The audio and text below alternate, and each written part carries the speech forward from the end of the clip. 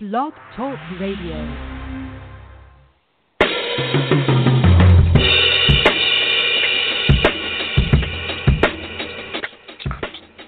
All right, sports fans, how's everybody out there doing? William Martin coming at you one more time here on blogtalkradio.com with another edition of the 300 Pounds of Sports Knowledge Show.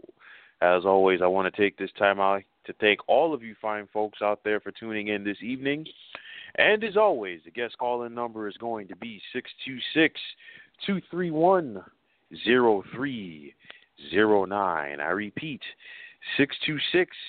626-231-0309. And on this wonderful evening of October 8th, 2017, I can gladly once again tell the world that Miss Runner's baby boy is back on the air. Now, it's week 5 in the National Football League season, and there is plenty, and I mean plenty, of good excitement going around in the NFL as we are beginning to see who the pretenders are and who the real contenders are for the Super Bowl crown. And there was a contest today that could go a long way in determining who will advance to the Super Bowl out of the NFC. And you had the 3-1 Green Bay Packers traveling to AT&T Stadium in Arlington, Texas, to take on the 2-2 Dallas Cowboys. And, of course, whenever you think of Packers-Cowboys, you think of some memorable matchups throughout the years, and you also think about some legendary figures in this game. Reggie White, Bart Starr, Brett Favre, Troy Aikman, Roger Staubach, Don Meredith, Bob Lilly, just to name a few. And, of course, there were some future Hall of Famers on the field this afternoon for both of these clubs. Now, the Cowboys got the scoring going early in the first quarter when they took the opening kickoff and marched down the field on a 12-play, 75-yard drive, which ate up more than 6.5 minutes worth of game clock. And it was capped off when quarterback Dak Prescott found wide receiver Cole Beasley from 2 yards out to give Dallas the early 7-0 advantage. Green Bay would come right back and respond when quarterback Aaron Rodgers found wide receiver Devontae Adams from 10 yards out to make it 7-6. However, Packers place kicker Mason Crosby would miss the extra point, and the score would remain 7-6. Moving on to the second quarter, Dallas put together another time-consuming drive, which is capped off when Prescott found Cole Beasley again, this time from 5 yards out, to give the Cowboys the 14-6 advantage. Dallas was able to extend their lead midway through the second quarter on another time-consuming drive, and it ended when Prescott found veteran wide receiver Des Bryant from 10 yards out to make it 21-6. However, just before the first half ended, the Packers put together a 13-play, 75-yard drive, which is capped off by a 7-yard run from running back Aaron Jones. However, Crosby would once again miss the extra point, and the Packers would go to the dressing room down 9 points at the half. Now, it was 21-15 in favor of Dallas heading to the fourth quarter. And on the first play of the fourth quarter, Rodgers found wide receiver Jordy Nelson from 10 yards out to make it 22-21 after Crosby was able to succeed on this extra point. And this was a time-consuming drive here for Green Bay, as they had 14 plays, 88 yards, and it ate up nearly 8 minutes of game clock. Now, a Dan Bailey 43-yard field goal would once again give Dallas the lead at 24-22, and Green Bay would come right back as Demarius Randall returned an interception 21 yards to the house to give the Packers the 28-24 advantage. Green Bay would go for the 2-point conversion, and they were unsuccessful as Aaron Rodgers missed a wide-open Jordy Nelson in the back of the end zone. Now, the Cowboys would respond as they put together a 17-play, 79-yard drive, which included them being successful on fourth down, as it ate up nearly 9 minutes of game clock, and the drive ended when Dak Prescott called his own number and scored on an 11-yard run to give Dallas the 31-28 lead. However, Dallas left too much time on the clock for one Aaron Rodgers as he marched Green Bay down the field on a 9-play, 75-yard drive, and it was capped off with just 11 seconds remaining when he found Davante Adams again from 12 yards out to give the Pack the 35-31 lead. Dallas was valiant to try to come back and win the game, but they simply ran out of time, and thus they lost at home today to the Pack by the score of 35-31. And you look inside of the numbers in this contest, Dallas dominated the time of possession as they had the football today for more than 35 minutes, but they simply could not seal the deal. Individually, Dak Prescott was 25 of 36 passing for 236 yards with 251 yards passing with 3 touchdowns and a pick, while the Cowboys did have 163 yards on the ground with 116 of those coming from Ezekiel Elliott. But the Green Bay Packers simply keep finding guys to play running back, as today it was Aaron Jones, as he had 125 yards on the ground on 19 carries, and as a team, the Packers had 160 yards rushing. Now, Aaron Rodgers was 19 of 29 passing for 221 yards with 3 TDs and no picks, while he was sacked 4 times by this Dallas defense, while Davante Adams stepped up this afternoon as he had 7 grabs for 66 yards and, of course, those 2 touchdowns. And you look inside of this game, and this was a statement game for the Green Bay Packers because obviously we know that them going down to Arlington last season and beating the Cowboys in the playoffs was no fluke, especially when you have number 12 under center. And we saw once again this afternoon why Aaron Rodgers is one of the best to not only be playing in this era, but to do it all time. Because the bottom line is, if you give Aaron Rodgers enough time, he will find a way to put his team in a position to either tie the game or win it. And, of course, we saw this afternoon, or this evening rather, that Aaron Rodgers had enough time and he went down there and he won the game for his team. Now, on the flip side for the Dallas Cowboys, this was a game that you really needed to win, but unfortunately they could not do it. Everything was set up for the Cowboys to win. Mason Crosby missed a pair of extra points. The Pack also had to go for a 2-point conversion, and they were unsuccessful.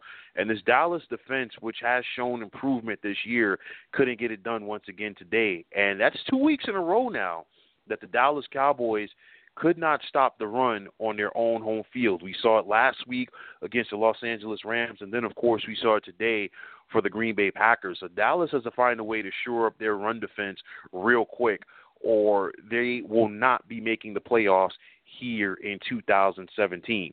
Now, you look ahead to week number 6 for both of these clubs. Green Bay will once again be on the road when they will remain within the NFC North, as they will take on the Minnesota Vikings, while the Dallas Cowboys head into their bye week. Now, moving right along, you had the 3-1 Buffalo Bills traveling to the Queen City of Cincinnati to take on the 1-3 Bengals. And up until this point, the Bills have been one of the Cinderella teams here in 2017, and they were looking to keep the magic going. However, it was the Bengals who struck first when quarterback Andy Dalton found his BFF and wide receiver A.J. Green early in the first quarter, and these two connected on a 77-yard touchdown pass to give the Bengals the early 7-0 advantage. Now, it was 10-3 in favor of Cincy late in the second quarter when Buffalo quarterback Tyrod Taylor found wide receiver Brandon Tate from 12 yards out to knot the score at 10 apiece.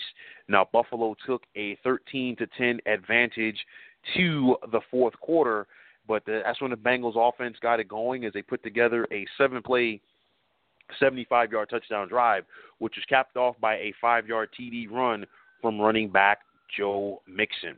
Now, it was 17-16 in favor of Cincinnati later on in the fourth quarter when Randy Bullock was able to give them some extension as he connected on his his second field goal of the game to give Cincinnati the 4-point edge.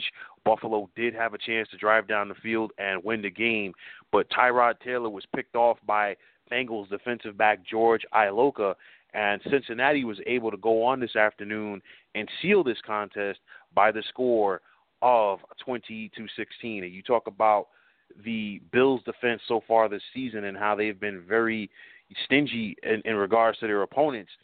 Cincinnati took a page out of Buffalo's book today as they limited the Bills' offense to just 221 yards. Tyrod Taylor was 20 of 37 passing for $166 with 1 TD and 1 interception, but he was sacked 6 times by this Bengals defense. LaShawn McCoy has been running roughshod over his opponents so far this season, but this Bengals defense shut him down too as he was limited to just 63 yards on 19 carries. Andy Dalton did throw 2 interceptions, but he was able to overcome that, and a big part of that was the fact that the Cincinnati defense was lights out. He was 22 of 36 passing for 328 with a TD and 2 picks, but the big guy today was A.J. Green as he had 7 receptions for 189 yards and, of course, the TD. And I tell you like this, kudos to the Bengals because a few weeks ago they looked like a defeated team. Cincinnati was 0-3, and they were heading in the wrong direction. But ever since the Bengals made the change, when Ken Zampese was fired as their offensive coordinator and he was replaced by Bill Lazor, the Bengals' offense has looked so much different in their past 3 games. I mean, they gave Green Bay all that they could handle in week number 2 before they lost late. And then, of course, they got their first victory of the season last Sunday against the Cleveland Browns, and now they're able to keep that momentum going. So, sometimes, you can get off to that slow start or you can be in a slump like the Bengals were, and you just need a break here or a break there to get things turned around in the right direction. And luckily for the Bengals, their break was facing the Cleveland Browns last week. So, it has given them the opportunity to get on track. And who knows what Cincinnati can do for the remainder of the season. Now, on Buffalo's side, this team, they've been playing good. And this was another game that they had right there for the taking. They simply could not get over the hump. And, the Buffalo offense really relies on their defense, putting them in good field position and running the football effectively with LaShawn McCoy. And this is a credit to that Bengals defense because they not only shut down LaShawn McCoy, they shut down this entire Buffalo offense today.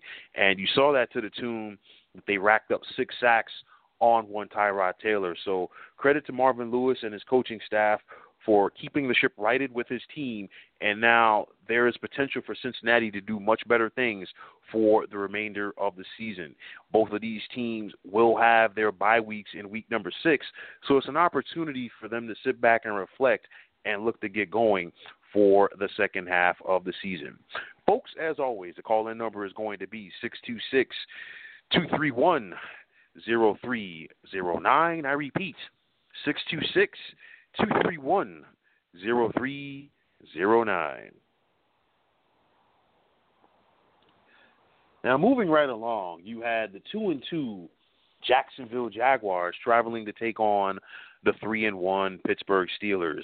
Pittsburgh came into this game favored by 7.5 points, and generally, whenever the Steelers come in favored big, it always blows up on them.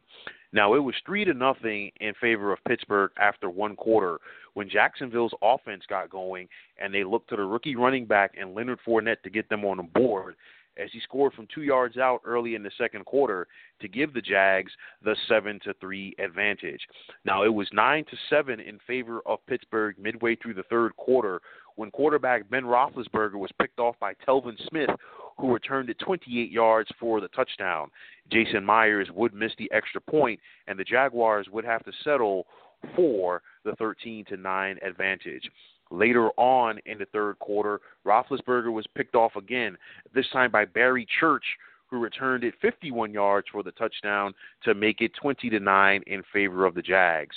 It was 23-9 in favor of Jacksonville late in the fourth quarter when Leonard Fournette put this game on ice as he scampered for a 90-yard touchdown run to give Jacksonville the 30-9 advantage, and Jacksonville would go on to pull off the shocker of the day as they went into Pittsburgh and got the best of the Steelers by the score of 30-9. And you look inside of the numbers, Jacksonville had 231 yards on the ground today.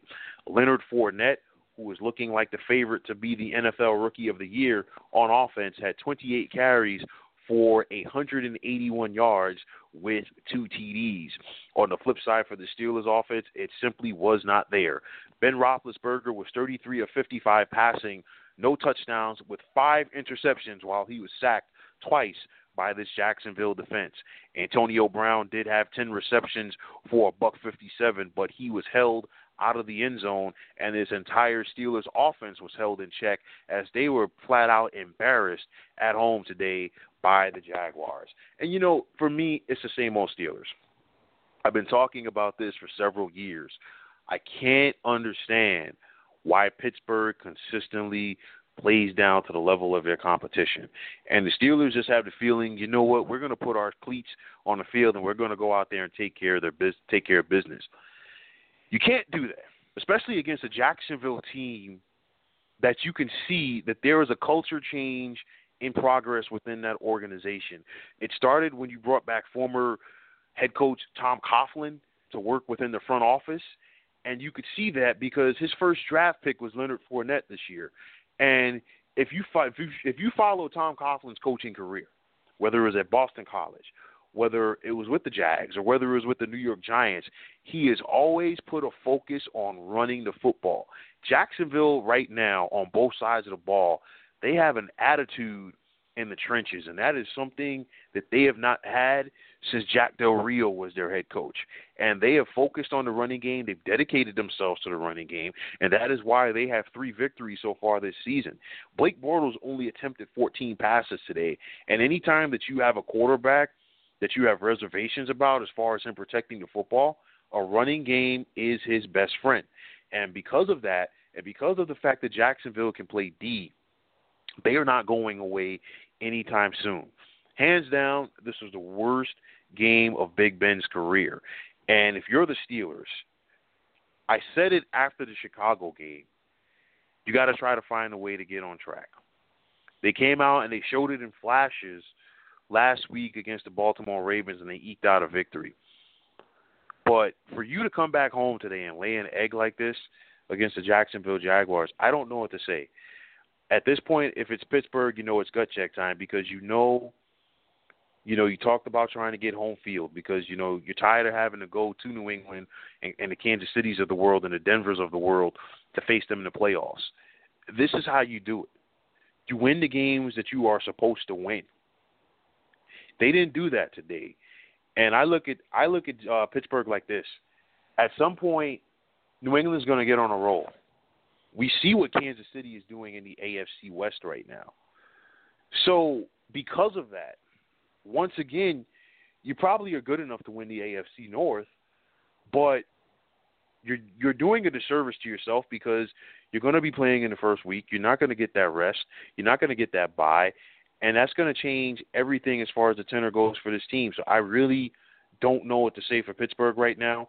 Once again, they let a golden opportunity slip through their hands as they simply were not ready to answer the bell today. They got out-physicaled on both sides of the football.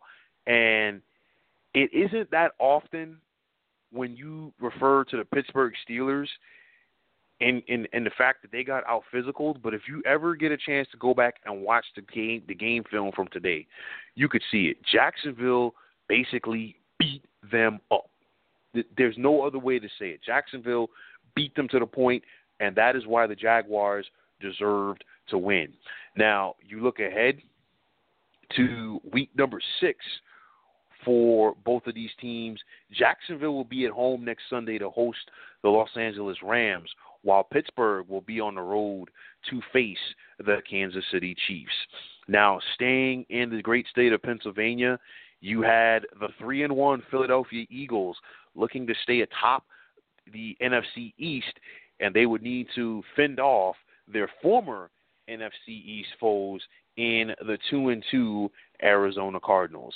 Philadelphia did not waste any time getting the scoring going, as midway through the first quarter, quarterback Carson Wentz connected with Trey Burton on a 15-yard touchdown pass to give Philly the 7-0 advantage.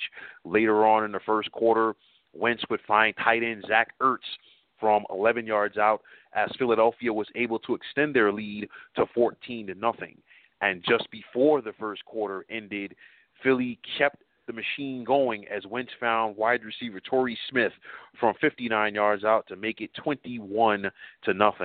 Arizona did attempt to make it a game as early on in the second quarter, quarterback Carson Palmer found wide receiver John Brown from 13 yards out to make it 21-7, but that is as close as the Cardinals would get this afternoon, as Philadelphia dominated them in every aspect of the game, and they went on to win this contest today by the score of 34-7.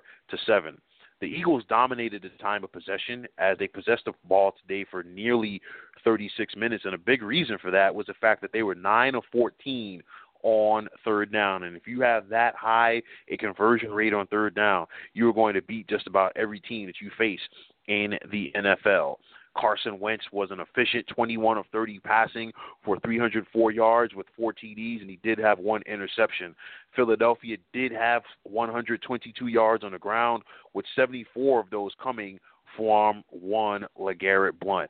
On the flip side for the Arizona Cardinals, Carson Palmer was running for his life all afternoon versus this Eagles defense, as he was 28 of 44 passing for 291 yards with a TD, while he was also sacked twice. And for Philly right now, they are the team to beat in the NFC East. Make no mistake about it. You look at the Eagles, they finished last in the NFC East last year, but like I said, it was very deceptive because they were 7-9. And now, if you're Philadelphia, you came into the season, you had a lot of momentum. Carson Wentz took his lumps last year as a rookie, yes. But, you know, you had a last-place schedule, and, I mean, at the same time, they still got to go out there and face the teams that they have to face. And they've done a great job in a very short period of time as far as putting talent around Carson Wentz on both sides of the ball. You use your first-round pick on Derek Barnett, a defensive end out of the University of Tennessee. You signed veteran running back LeGarrette Blount in free agency, and this guy has won a pair of Super Bowl championships with the New England Patriots. Then you sign a veteran wide receiver in Alshon Jeffrey. You sign another veteran in Chris Long to play defense, who just helped the Patriots win a Super Bowl last year. So when you get guys like that in your locker room, it changes things. There's a lot of talent on this Philadelphia team, and as the teams behind them in the NFC East are struggling, Philadelphia is looking real good, not only to win this division, but to also do some big-time damage when the postseason rolls around. Now, on the flip side for Arizona, what can you say? I mean, they're going to be up and down all season long, especially, you know, without, you know, having the services of running back David Johnson, because he really set the tone for offense for what they could do. Carson Palmer, he doesn't have that much left in the tank at quarterback.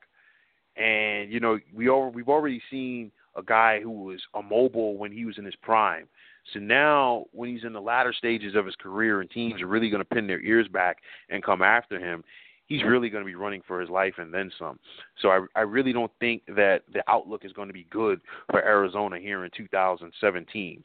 Now, looking ahead to week number 6 for both clubs, Arizona will be back home to host the Tampa Bay Buccaneers, while the Philadelphia Eagles will have a short turnaround as they will be on Thursday Night Football to travel to take on the Carolina Panthers. Folks, as always, the call-in number is going to be 626-231-0309. I repeat, 626-231-0309.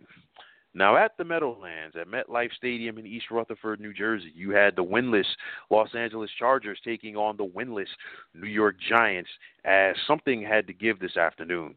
And the Giants got things going when they scored on a safety early on in the first quarter to give them the 2-0 advantage. Later on in the first quarter, the Giants would score on offense, as this time it was running back Orleans Darkwa who punched it in from 23 yards out to give New York the 9-0 advantage. However, San Diego would come back, and on their ensuing drive, they put together an 8-play, 77-yard drive, which was capped off when quarterback Phillip Rivers found running back Melvin Gordon from 6 yards out to make it 9-7.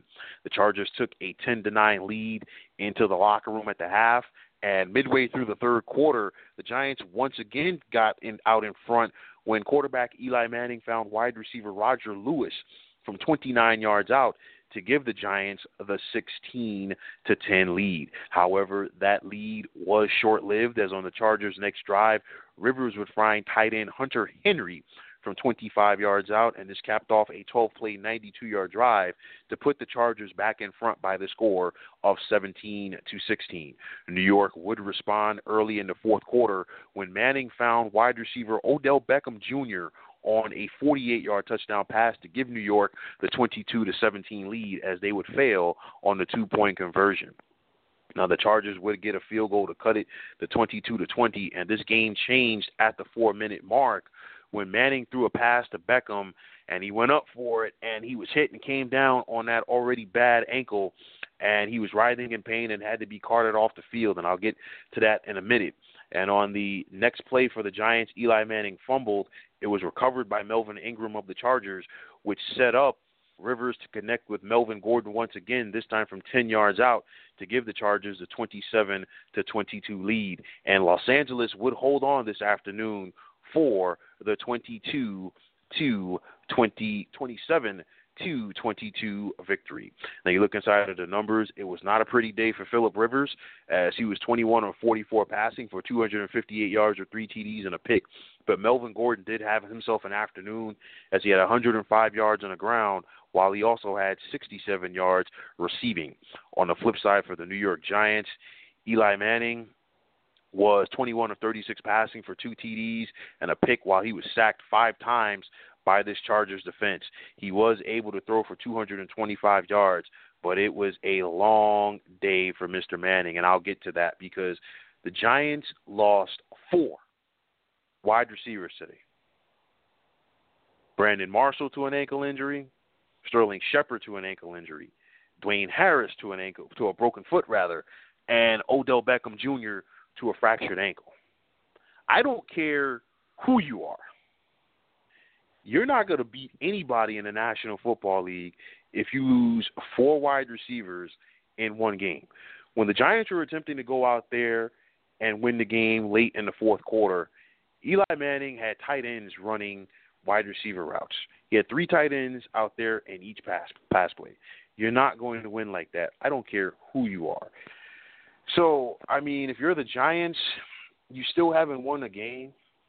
I know people are going to look back at the fact that they had so many injuries at the wide receiver position today, but I'm going to say this. This is 3 weeks in a row where the Giants had a fourth quarter lead and they blew it. And this is what got Tom Coughlin fired in 2015. And you can't blame everything on the fact that you lost the receivers, because your defense had an opportunity to shut down the Eagles in the fourth quarter in week 3, and they didn't do it. Your defense had an opportunity to close the door last Sunday on the Tampa Bay Buccaneers, and they did not do it. And then, of course, with all of the injuries that the offense suffered today, somebody on that defense had to step up and make a play. Nobody, and I mean nobody, did this. If you're the Giants, your season is over right now. And this is mid-October, not even mid-October. Your season is over. Now, heading into the 2016 season, Giants co-owner John Mara put general manager Jerry Reese on notice. And the Giants responded by going 11-5 and making the playoffs as a wild card. And, of course, they were embarrassed by the Green Bay Packers in a wild card game. But I don't know how much more leeway that Jerry Reese has. And if the Giants don't show any fight between now and the end of the season, we're going to see wholesale changes. And if John Mara makes the decision that it's time to move on from Jerry Reese, everybody, and I mean everybody in that locker room needs to be put on notice, because that means that you're coming in there with a new GM. He is not attached to anybody. That means Eli Manning as well. And if you get a new GM, he's going to want a new head coach. And if you get a new head coach, he's going to want his quarterbacks. I don't know what the Giants are going to do But if the Giants keep going in the direction that they're going right now, we are going to see a totally different team take the field for Big Blue in 2018. Now, for the Chargers, what can you say? You found a way to win after giving away so many games through the first 4 weeks. So you got your first win as the Los Angeles Chargers. Now, hopefully, you're able to find a way to build off of that and get some momentum and make this 27 NFL season respectable for you. Now, looking ahead to week number 6, for both of these clubs, the Chargers will once again be on the road, this time against the Oakland Raiders, while the Giants will find themselves on the road next Sunday night versus the Denver Broncos. Now, you had the 2-2 Seattle Seahawks traveling to the Los Angeles Memorial Coliseum to take on the 3-1 Los Angeles Rams. And it was 10-0 in favor of the Rams late in the second quarter when the Seahawks were finally able to put together a drive, and it ended when quarterback Russell Wilson found tight end Jimmy Graham from 4 yards out to put Seattle on the board as they were down now 10-7. And this was a 15-play, 75-yard drive, which ate up more than 7.5 minutes worth of game clock. This was a defensive battle throughout, and Seahawks safety Earl Thomas had a big hand in the outcome, but the Seahawks were able to go on the road this afternoon and get the much-needed 16-10 victory. And like I said, this was not a pretty game, as Russell Wilson was 24 of 37 passing for a $198 with a TD and a pick while he was sacked 3 times. But this Seahawks defense really stepped up and shut down this Rams offense today. Jared Goff was 22 of 47 passing for 288 yards. He did not throw a touchdown while he was sacked twice, and he also threw 2 picks, while this Seahawks defense really took it upon themselves to shut down Rams running back Todd Gurley. Todd Gurley, after torching the Dallas Cowboys last Sunday, was limited to just 43 yards today on 14 carries. But I talked about the big day that the Seahawks defense had. Sheldon Richardson, the newly acquired Sheldon Richardson, recovered a fumble. Bobby Wagner had 8 tackles. I talked about what Earl Thomas was able to do as he had a big pick. And on top of that, Sheldon Richardson got his first career interception. So this was a defensive standoff, and the Seahawks were able to go on the road and come away with the victory. And for the Rams, these are the type of games that you got to try to find a way to win. And the reason why I say it is this. Everybody has begun, or not everybody, but some people have begun to sing the praises of this club because they were 3-1 and they were in first place in the NFC West. And there you have the Seattle Seahawks sitting right there, and they're saying, you know what, we still run things out here. So the Rams are coming, but they're not quite there yet. And Seattle really went out there to show the Rams, and they wanted to show everybody else that, guess what, the road to the NFC West Championship still goes through the Emerald City. Now, you look ahead to week number 6 for both of these clubs. Seattle will have their bye week, while the Rams will be on the road to take on the Jacksonville Jaguars. Folks, as always, the call-in number is going to be 626-231-0309. I repeat, 626-231-0309.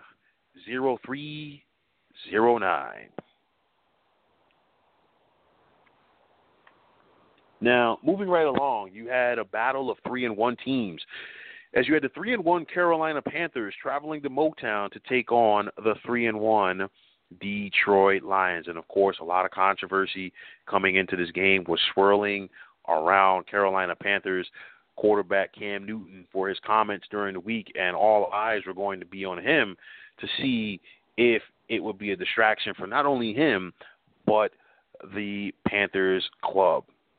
So it was 3-3 after 1 quarter of play at Ford Field when the Lions scored their game's first touchdown, and it was a 1-yard run from Zach Zenner, and this capped off a 9-play, 78-yard drive, which gave Detroit the 10-3 advantage.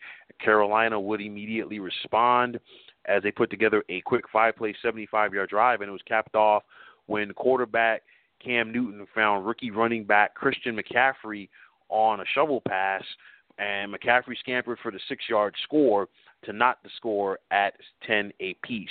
Just before the first half ended, Newton would find wide receiver Devin Funchess from 10 yards out to give Carolina their first lead of the game at 17-10, and this was a very good move by Carolina. They were able to score just before the first half ended.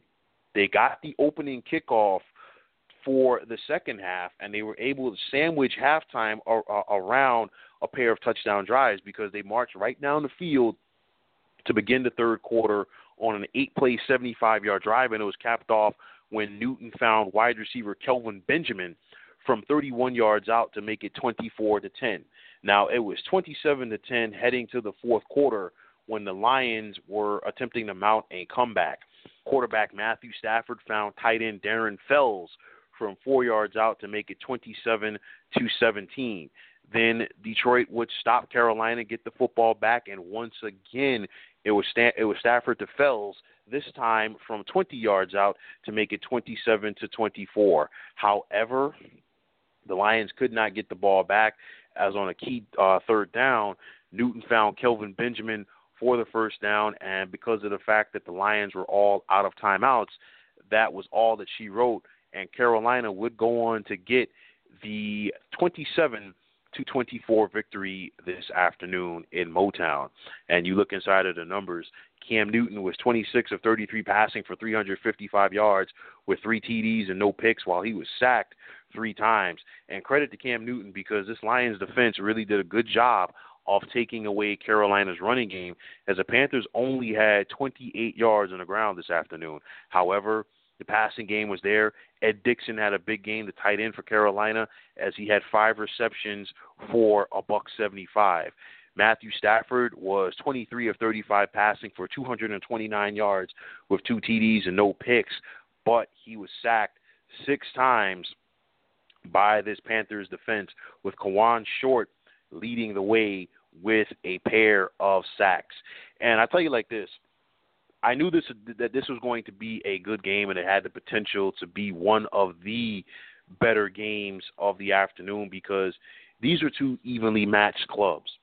And you look at Carolina, and I was starting to believe in them. And then, they had that setback a few weeks ago at home versus the New Orleans Saints. But then they were able to get back on track. They went to Foxborough last week, and they defeated the New England Patriots. And now Carolina is looking to get that momentum going. And not only are they looking to get it going, they're looking to keep it. And the Panthers, if they can consistently run the football, this has the makings of a very dangerous team. I think Carolina has what it takes to not only win the NFC South, but I also think that they have the makings of a team that could do some damage in January in the postseason. On the flip side for the Lions, this was another heartbreaking loss. I mean, the Lions are going to fight, scrap and claw, and do everything necessary. That's the type of team that we're seeing right here under head coach Jim Caldwell, and I think they embody the mindset of Matthew Stafford, who is the leader of this team. I mean, Stafford was out there playing hurt today. You saw him limping. He had his right ankle taped up heavily. This guy was out there basically on one leg, and he was trying to go out there and make it happen for his team. And even in defeat, once the other 52 guys in the locker room see that, they're definitely going to go to battle with this guy. Now, for Carolina, it's a short turnaround as they are going to host the Philadelphia Eagles on Thursday night, while Detroit will be on the road next Sunday afternoon to take on the New Orleans Saints. Folks, as always, the call-in number is going to be 626-231-0309. I repeat, 626-231-0309. Now, in Oakland, you had the 2-2 Oakland Raiders who were hosting the 2-2 Baltimore Ravens. Both of these teams won their first 2 games of the season, and each one of them came into the contest today looking to end their 2-game losing streak. However, the Raiders were going to have to do it without the services of quarterback Derek Carr. Now, it did not take Baltimore that long to score as they took the opening kickoff and marched down the field on a quick 5-play, 75-yard drive, which is capped off by a 2-yard run from Vince Mayle to give the Ravens the 7-0 advantage. Later on in the first quarter, Jimmy Smith recovered a fumble and returned it 47 yards to pay dirt as Baltimore was able to extend their lead to 14-3. The score remained that way until early in the second quarter when Baltimore put together a 15-play, 75-yard drive, which ate up more than 8 minutes of game clock and was capped off by a 1-yard TD plunge from Buck Allen, which gave Baltimore the 21-3 advantage. Oakland would immediately respond when quarterback E.J. Manuel found wide receiver Michael Crabtree on a 41-yard connection to make it 21-10. It was 24-10 heading to the third quarter when the Raiders made a game of it, and they put together a 12-play, 66-yard drive, which ended when veteran running back Marshawn Lynch scored on a 3-yard touchdown run to make it 24-17. However, Oakland would not get any closer this afternoon as this Ravens defense really stymied them, and Baltimore would go on to get the 30-17 victory. And the Ravens dominated the time of possession as they had the football for nearly 34 minutes today while they only had one penalty.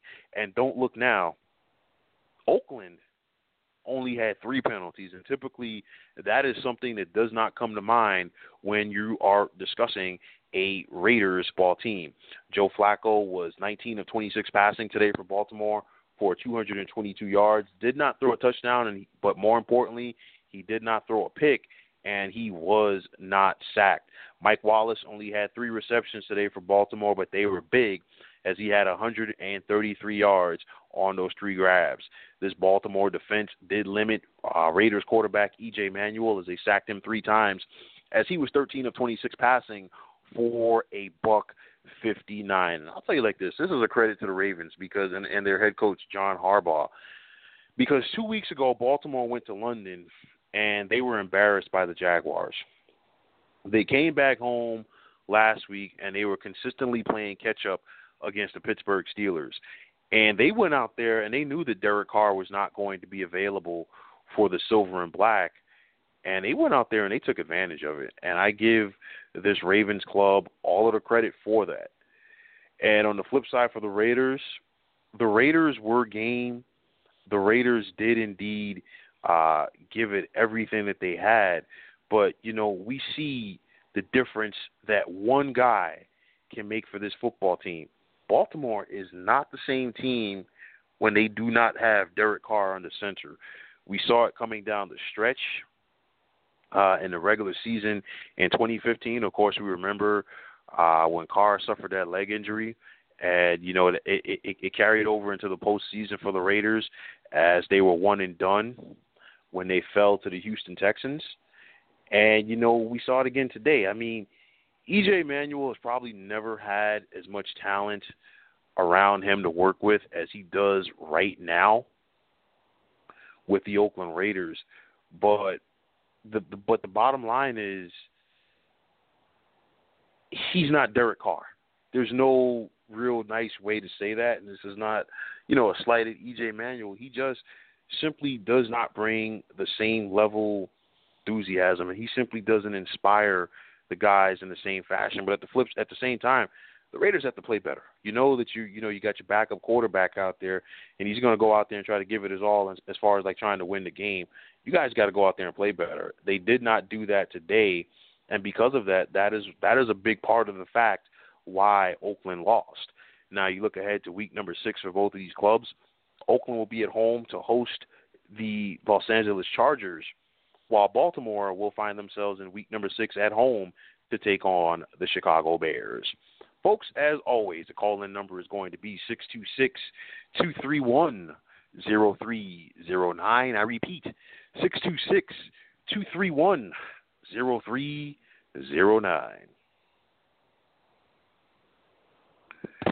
Now, moving right along today, you had the 2-2 Tennessee Titans traveling to South Florida to take on the 1-2 Miami Dolphins. And theoretically, this was Miami's first home game of the year. Of course, Their Week 1 contest with the Tampa Bay Buccaneers was postponed due to the effects of Hurricane Irma, while the Dolphins did play in London last week against the New Orleans Saints, and the Dolphins were the home team. But this is really their first home game of the season.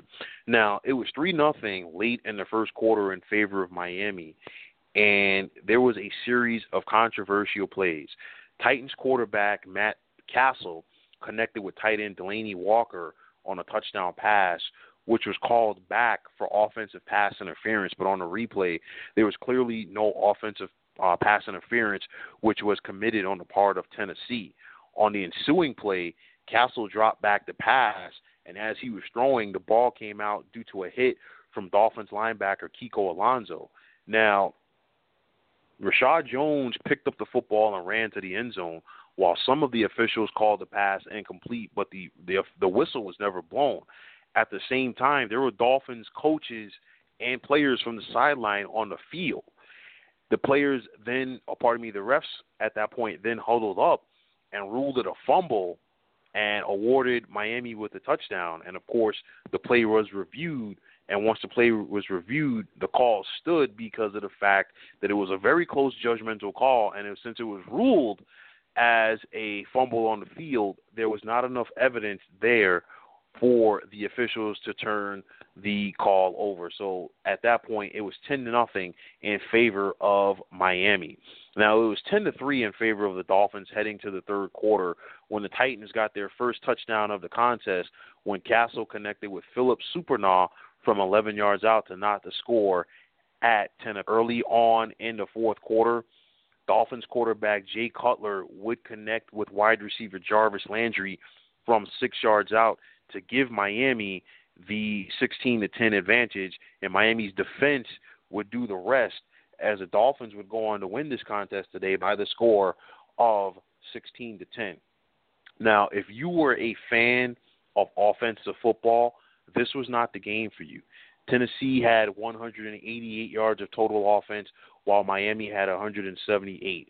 There was a ton of punting in this game. Tennessee was just 2 of 13 on third down, while Miami was 5 of 15. The individual numbers, of course, were not that pretty either. Matt Castle was 21 of 32 passing for $141, while he was sacked 6 times. This Titans rushing attack was limited to just 69 yards on the ground. Jay Cutler was no better for the Dolphins as he was 12 of 26 passing for 92 yards with a TD and a pick. But Jay Ajayi did carry some weight today as he had 77 yards on the ground as Miami did just enough to get their second victory of the season. And I know Adam Gase, the Dolphins head coach, has come out publicly and expressed his displeasure with this Dolphins offense. It did not get any better today. And it got to the point that the fans in Miami were chanting for the backup quarterback and Matt Moore. Now, I was one of those guys who thought that the Dolphins would be able to keep some momentum going on offense this year just due to the fact that Jay Cutler was familiar with the offense of Adam Gase due to their time together in 2015 with the Chicago Bears. However, this Dolphins offense simply is not getting it done. But the one saving grace that I will say about Miami, they're 2-2. They had that slow start last year.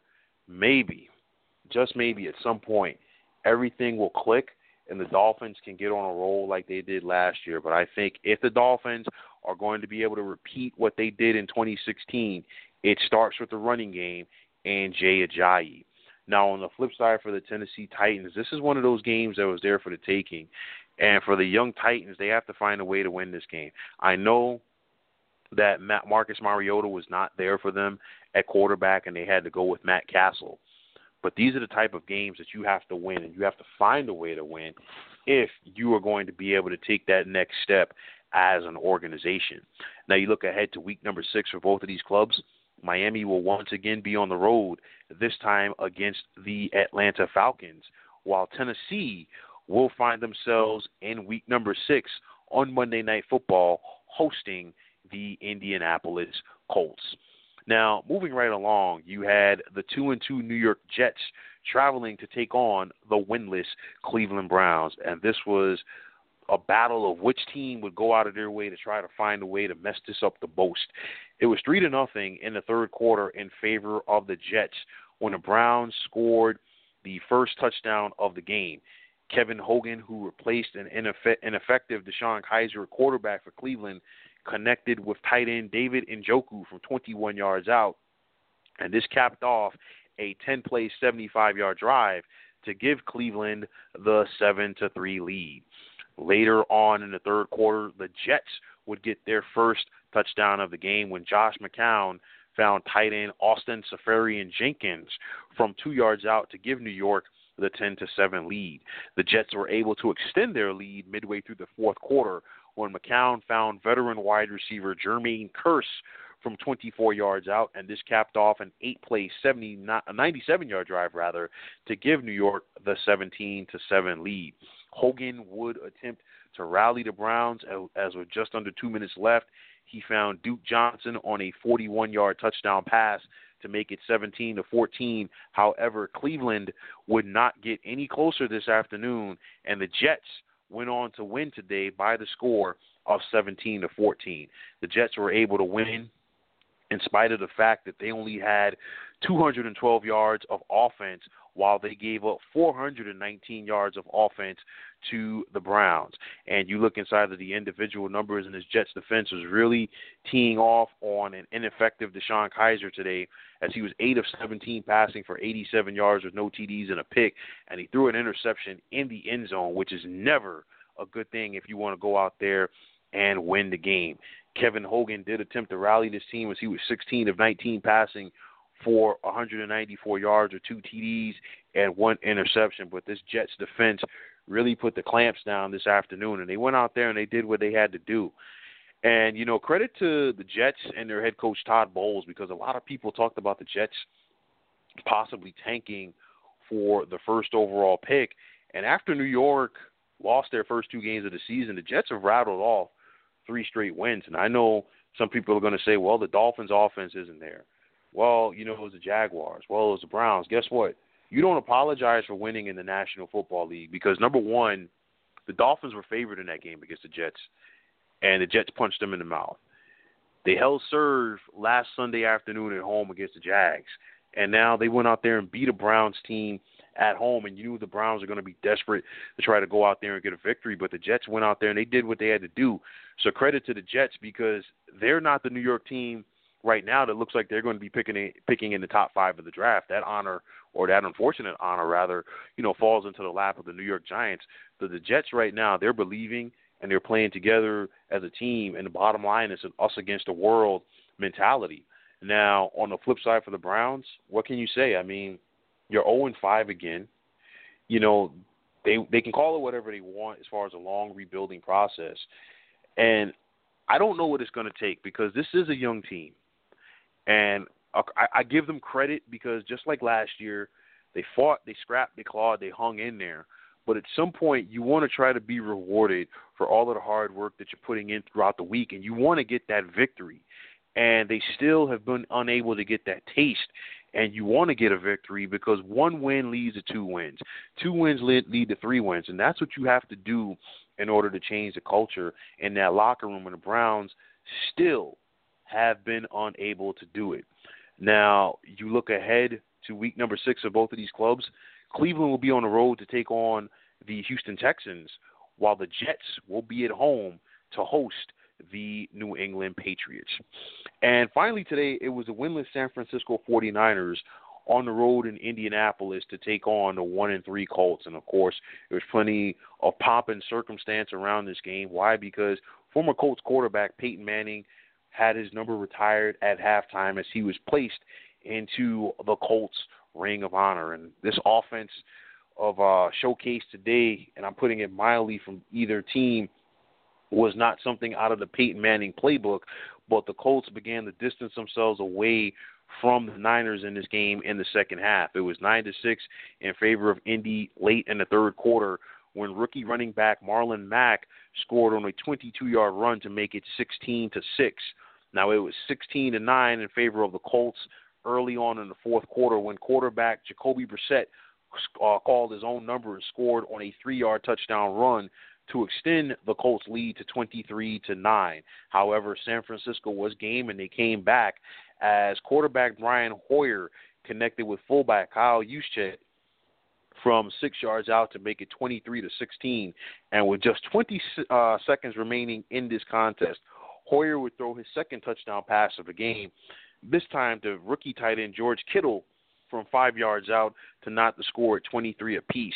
This game would go to overtime. Indianapolis would get the opening kickoff, and they were marching down the field before Brissett threw an interception. However, the Colts defense stepped up, did what they had to do to get the football back to Brissett and the offense, and with just about a minute and a half left in overtime, Adam Vinatieri connected on a 51-yard field goal to give Indianapolis the 26-23 victory this afternoon at home. And you look inside of the numbers in this contest, Brian Hoyer was 29 of 46 passing for 353 yards with 2 TDs, no picks, while he was sacked twice by this Indianapolis defense. Jacoby Brissett was 22 of 34 passing for 314 yards with a TD, with no TDs rather than a pick, while he was sacked 4 times by this Niners defense. Indianapolis was able to accumulate 159 yards on the ground, with 91 of those coming from rookie running back Marlon Mack. But I talked about this Niners defense, and they played game this afternoon as they sacked Brissett 4 times. But in the process, San Francisco became the first NFL team in the Super Bowl era since the 94 Houston Oilers to lose 4 straight games by 3 points or less. And, that just gives you an idea of how close the 49ers are. They're playing hard for first-year head coach Kyle Shanahan. And granted, all of the pieces that are needed or will be needed to turn this franchise around obviously aren't there yet. But you could see that Kyle Shanahan is in the process of, establishing his foundation with this club as far as getting things turned around. And the Niners, they are so close. They are fighting, they are scrapping, and they are clawing. And just like I just talked about with the Cleveland Browns, they just need to get the victories to kind of, reward them for all of the hard work that they're putting in on a weekly basis. On the flip side for the Colts, what can you say? I mean, it wasn't pretty, but the bottom line is pretty doesn't count in the NFL. I've seen a lot of teams who have had pretty losses. You just want to go out there and do whatever you have to do to get the victory, and Indianapolis was able to do that this afternoon.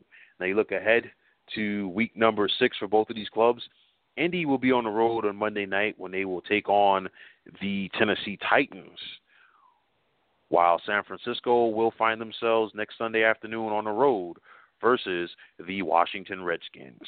Folks, as always, the call-in number is going to be 626-231-0309. I repeat, 626-231-0309.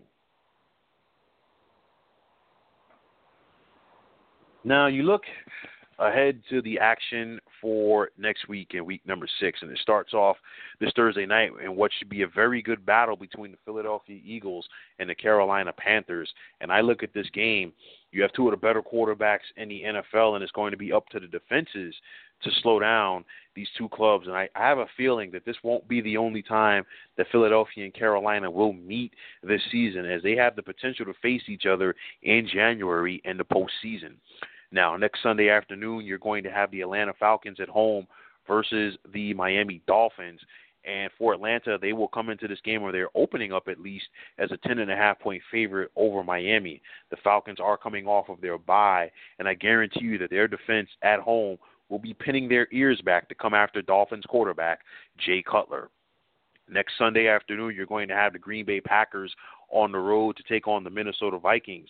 Now, Minnesota had their bye week this week, and their defense must find a way to be up for the challenge to slow down the Packers offense led by Aaron Rodgers, who is simply one of the best to have ever done it. You're going to have the Detroit Lions taking on the New Orleans Saints next Sunday afternoon, and this is a steam right now as the Saints are coming off of their bye week, and they want to try to go out there and get some momentum going for themselves as they look to put together some wins and hang around in the wild card race the NFC.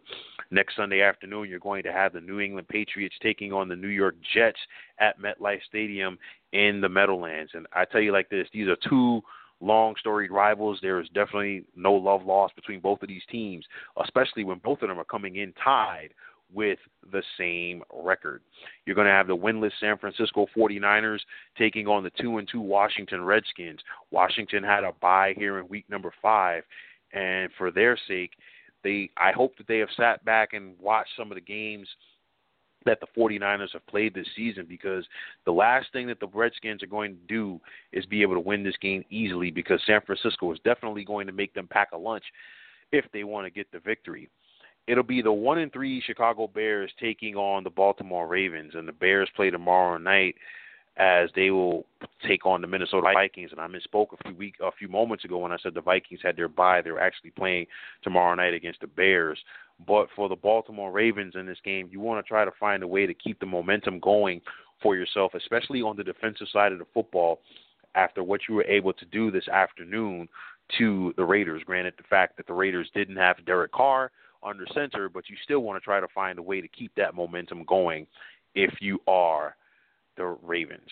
It's going to be the winless Cleveland Browns taking on the Houston Texans, and of course, Houston is currently playing right now on Sunday Night Football against the Kansas City Chiefs. So make no mistake about it, regardless of the fact that the Browns have yet to win a game, they are definitely going to be a tough out for the Texans next Sunday afternoon. It will be the 2-2 Tampa Bay Buccaneers taking on the 2-3 Arizona Cardinals. And, of course, Tampa Bay lost on Thursday night at home versus the New England Patriots, and they are hopeful that the extra days of rest will give them the advantage when they travel to take on the Arizona Cardinals. And for the Cards, after they were thoroughly beaten this afternoon by the Philadelphia Eagles, it is definitely back to the drawing board, because what Arizona did this afternoon is not going to beat that many teams in the NFL.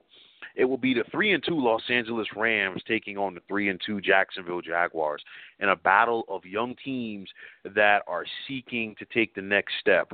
And I want to see which defense is going to be up for the challenge, and I want to see which running back is going to steal the show, because you look at Leonard Fournette, who is quickly making a name for himself in the NFL, and we've already seen what Todd Gurley could do, as he was the 2015 NFL Offensive Rookie of the Year. It will be the Pittsburgh Steelers next Sunday afternoon taking on the Kansas City Chiefs. And for Pittsburgh, you laid 2 eggs, one against the Bears, and then, of course, today against Jacksonville. What are you going to do against a team that, in Kansas City that you could face in the postseason? These two teams did meet last January, and it was a dogfight. And for Pittsburgh, how are you going to respond after you got embarrassed this afternoon? We'll have to wait and see. It's going to be the 1-4 Los Angeles Chargers taking on the 2-3 Oakland Raiders. And I'll tell you like this. The Chargers got some momentum for themselves after they were able to go and defeat the Giants today. And I know that the Raiders won't have Derek Carr next Sunday afternoon. If I'm the Raiders and you're only 2-3 now, the last thing that they can afford to do is look past the Chargers, because the Chargers could sneak up on them and beat them. Now, next Sunday night is going to be the winless New York Giants traveling to take on the 3-1 Denver Broncos. And Denver is coming off of their bye, and I guarantee you that this defense is licking their chops, because right off the bat, you know that there's no Dwayne Harris and there's no Odell Beckham at wide receiver for the Giants. So we'll still have to wait and see if Sterling Shepard and Brandon Marshall can give it a go. But I'll tell you like this. We saw what the Giants' offense looked like in Week 1 against the Dallas Cowboys without Odell Beckham. They only had 3 points. So the outlook of this one is not going to be good for Big Blue. And then, of course, on Monday Night Football, it's an AFC South battle. You're going to have the 2-3 Indianapolis Colts taking on the 2-3 Tennessee Titans. And I know that the Colts were able to get a victory today, but they are winless away from Lucas Oil Stadium, while the Titans will definitely look to get their running game back on track. Now, looking inside of the standings right now, and you have a 3-way tie for first place in the AFC East, as Buffalo, the Jets, and New England are all 3-2, while Miami is sitting right there with a record of 2-2. In the AFC North, Pittsburgh and Baltimore are each 3-2, and after starting 0-3, Cincinnati is just 1 game off of the pace in the division. Now, in the AFC South, Jacksonville is currently sitting atop the division, while the Texans are 2-2. They're in action right now against Kansas City. And then, of course, Indianapolis and Tennessee are each 2-3. Now, in the AFC West, Kansas City is looking to keep the Broncos in chase mode as KC is coming into play this week with a record of 4-0. And, of course, they are playing right now on Sunday Night Ball.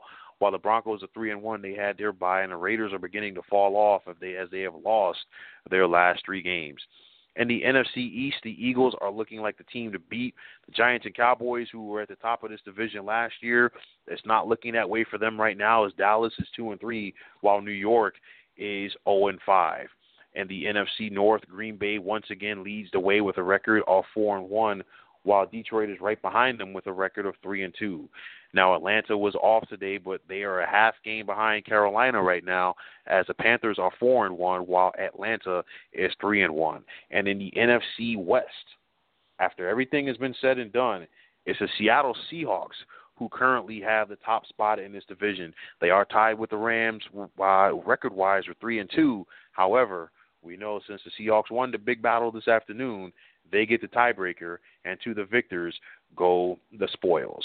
So, folks, that is going to wrap it up. And as always, I want to take this time out to thank you for tuning into the 300 Pounds of Sports Knowledge show here on blogtalkradio.com.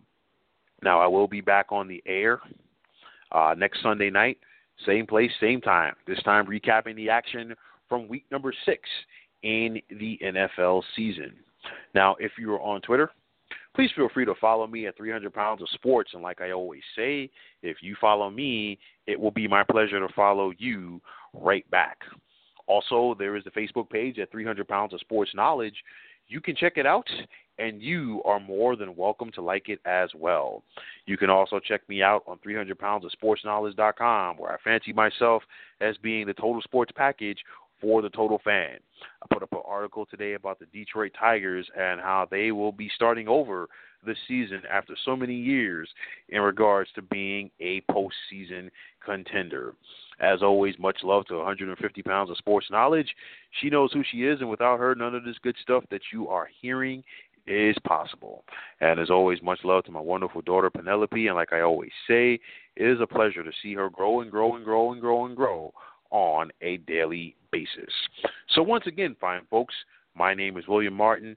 Take care, have a good night, and thanks once again for tuning in to the 300 Pounds of Sports Knowledge show here on blogtalkradio.com.